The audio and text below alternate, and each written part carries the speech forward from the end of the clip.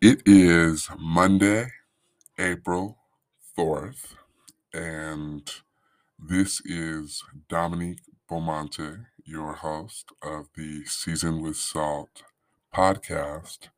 And I am excited to be with you. I have a lot of cool things to share, but I want to just start with a thought that surfaced for me. First, let me just tell y'all that last week was like a wild week for me. And I don't know where I'm going to be able to tell this story, so I'll just tell you a little bit of it. Um, I am at the end of my Master's of Divinity degree at a seminary in California. And the last 2 years of this pursuit have been very difficult. And sometimes uh, because of my own level of commitment to a variety of different obligations, and then other times because of the negligence of this institution. But we're going to go ahead and just move on, right? Um, Last week, I had decided, it's really time for me to. I took the winter quarter off, and I said, it's really time for me to get back into completing these courses. I can end this program. Well, talked to my advisor, enrolled in 2 courses, started taking the classes. Everything was going well, and had some pending issues because I took the winter quarter off because I was supposed to be completing a incomplete that I received in a course during the fall. The faculty member was literally unavailable and had not responded to any of my emails until essentially after the quarter. And that at that time she was like, "Oh, I've been on vacation. I'm sorry. You're gonna have to retake the class." And I was like, "No way, Jose. Like I emailed you and I asked you what I needed to do, and you were unavailable, so you don't get to get away with that." But then I quickly realized that her ability to get away with said negligence was not based on me feeling like she shouldn't have. There's a whole crew of people making a decision about whether my negligence overshadowed her negligence, and her negligence continued. I mean, and it was, I felt rather, academic stress is like no other stress. I mean, of course, there are relational or interpersonal stresses that, like, I'm sure are mount differently for people, but like the stress of like completing a degree and being at the scrutiny of a bunch of people that you can't see or hear or talk to, particularly in this season of academic life, is just really, really stressful. So I registered for the classes, talked to the advisor, didn't know what was going to happen.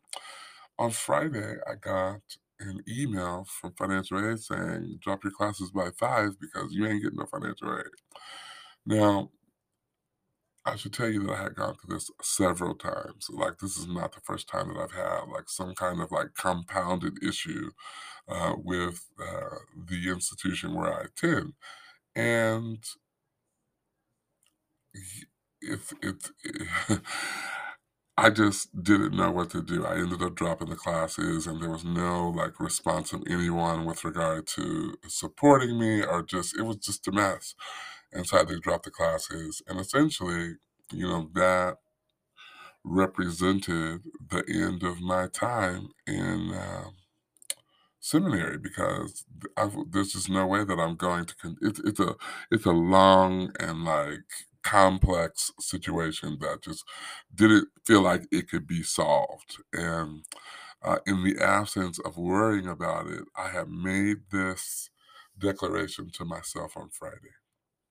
I set my alarm clock for 4:50, and I said to the Lord, "I'm going to drop out of these courses at 4:50, and I'm not gonna look back, and I'm gonna go home, I'm gonna go to sleep, and whatever God that is left for me to tackle or to try or to endeavor when I wake up, I'm gonna do that with all my strength and all my might. I do not have any more strength to commit to things that are dead.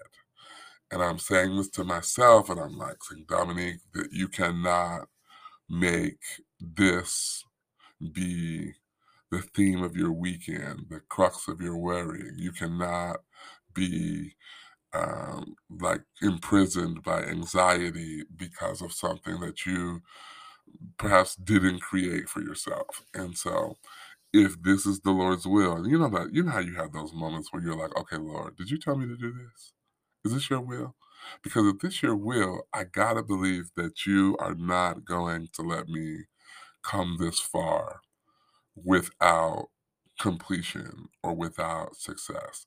So, long story short, like, just I think maybe my advisor emailed me after 5 and was like, "I don't really think that, a decision, has been made about your case, but you're right for just unenrolling for those courses because if the decision is unfavorable, then what's going to happen is you're gonna wake up on Monday morning and you're gonna have a bill from the university on top of the bad news that you received the week before." So I'm like, "You know what? Like, I'm just going to take myself out of this situation and just move forward."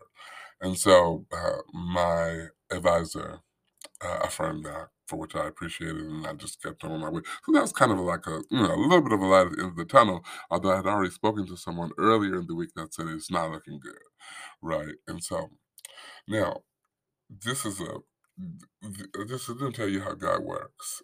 Um, Maybe a week before this, me and my pastor had gone to uh, a tour of another church, and before we had ended our time together, he had said that the Lord had given him a message, and he wanted me to make him like a slide or something to put on the projector that and my pastor kind of draws things out the way that he wants to look at them, and then the subject of his message was heads or tails. So he wanted like two quarters, like he wanted the image of like a quarter or being flipped perhaps at a sporting event, and he gave me like a snapshot of what the message was about. But again, this was like 1 or 2 weeks ago, so I couldn't like he gave me like a quick and dirty. So I made that graphic heads or tails. Didn't think about it again, but I knew that the pastor had really like put a lot of energy into this message that he was cultivating for this respective Sunday. So it was kind of in the back of my mind every time I would think about, the coordinating any coordination or things that were needed for worship service from my own context. So made that, went to church, just I mean, the spirit was high. I mean, it was just amazing. I mean, we just had like, well, I can't speak for other people. I know I had church. I did the worship, the spirit of the Lord was there. There was just so much freedom, and I just really, really felt free of everything that happened last week. I feel like God was like lifting, He lifted the burden, gave me a new sort of view on the things that are happening. This is just before the word. I was just like, thank you, Lord. And I knew that because I kind of had a sneak peek of what the message was about, even though I didn't have a clear understanding. I knew that God was going to like release some of the things that I was carrying because I just was feeling like really light and blah blah blah. So anyway, God was there, like we had good church. Pastor gets up to preach, and he continues with his message, heads or tails. So he says, in the tell you how the devil works. There had been a couple of words or information on some of the slides that I created that were being projected over the screen at church that were inaccurate. And I hate when things are wrong, and it just stressed me out. So I had gone to my car and got my laptop and walked back to the back of the church to correct the slides and give them to the media director because I'm just like, I need to fix this now. And when I got back into the sanctuary in the back, I heard the pastor say, "Heads, you win. tails, he loses. He as in the devil. And he kept saying that, and I think people were sort of like, "Okay, heads, he loses. Yeah, tails. Heads, I win. Tails, he loses." So then he said, "Either way," and maybe I'm just paraphrasing, "whether it be heads or tails, whether you win or he loses, either way, you have the victory." And I thought to myself, like, it took me, I'm processing it and I'm like, oh my gosh, like what I experienced last week, because God will insert the answer to the thing that you've been praying for in the word. It's kind of like, the God has a way of hiding the answer that you need in the place where He knows that you need to go to get it the most, right? And I kind of, well, I'm not gonna go into that. Anyway, the Lord had hidden inside of the context of this message that I had already been sitting in anticipation for.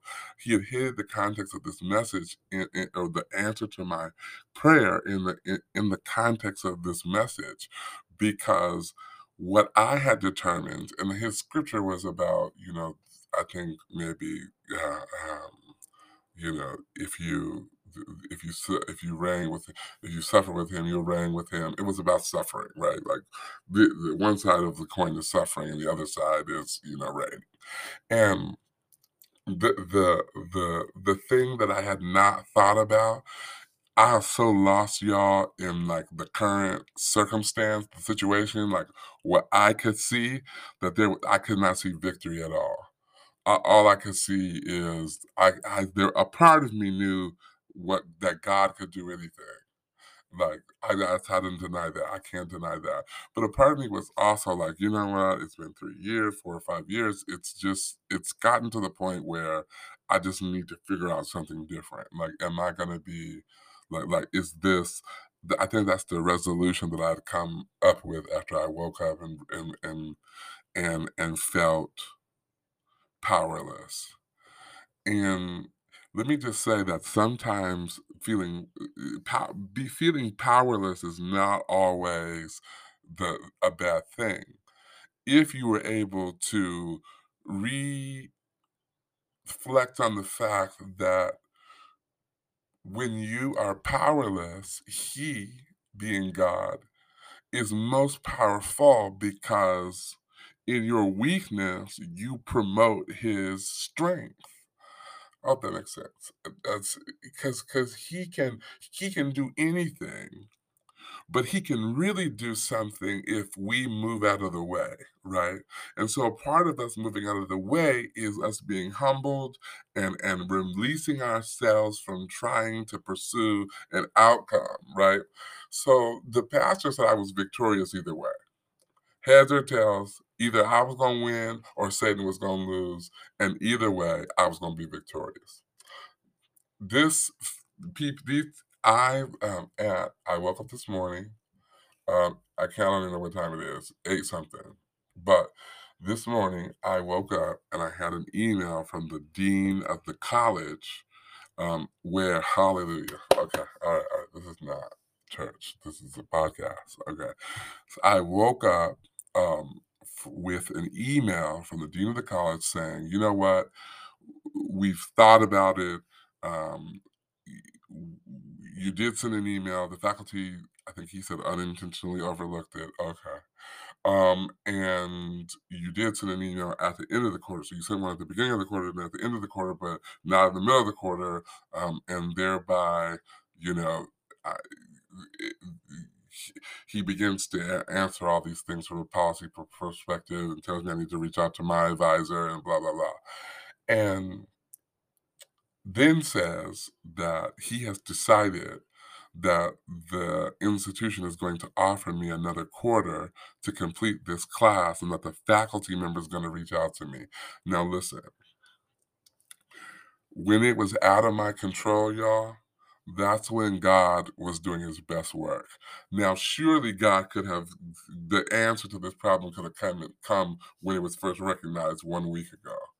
But God wanted to bring to life what he was declaring in his word, that no matter whether you win or Satan loses, either way, you're going to be victorious. And so let me just say that we should not misinterpret process. We should not misinterpret process to be a delay. We should not misinterpret process to be the same thing as God ignoring our requests. We should not misinterpret process for being um, systems turning their cheek.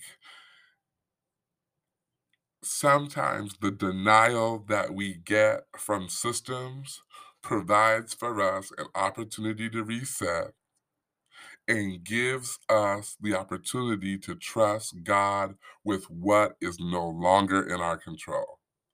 I hope you can hear my heart. We can sometimes be prisoners of what somebody said or what they didn't do or when they didn't do it or how they we can sometimes be prisoners because our human setup is to solve our own problems. I know I'm saved and I love Jesus and I'm an ordained elder and I'm a youth pastor and all these things. But even though I have all of these attributes that are churchy, at the core of things that happen in my life, it is still difficult for me to understand what God is doing a lot of times. And God wants to assure us that just because you are going through a process, it does not mean that God is absent from your request. Okay.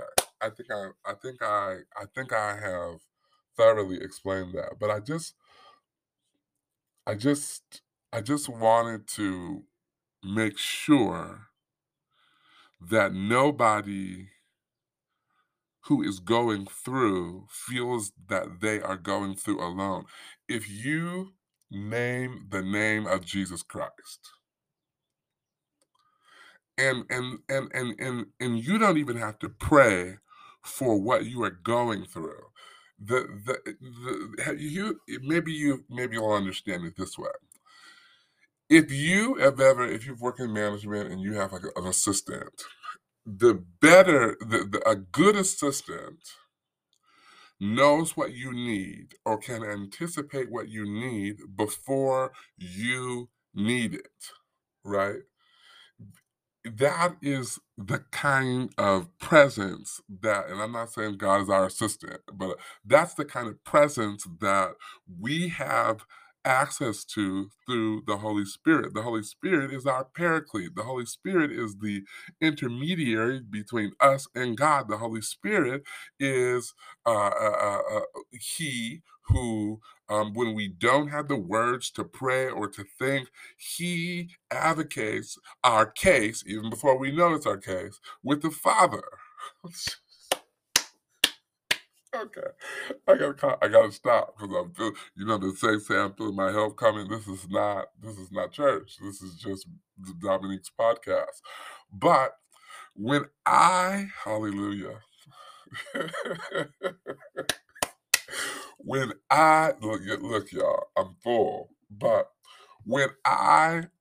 before I knew what was going to go on at the Fuller Theological Institute, before I enrolled, before I came in contact with any of these faculty members, before I had an advisor, the Father already knew that the Holy Spirit was standing the gap for me and that I would have a need that I could not meet myself, that only He could meet. He already orchestrated it. And I say that to say that there is no challenge that you have that God is not intricately involved in the details. He is in your mess. He's in your stress. He's in your problem.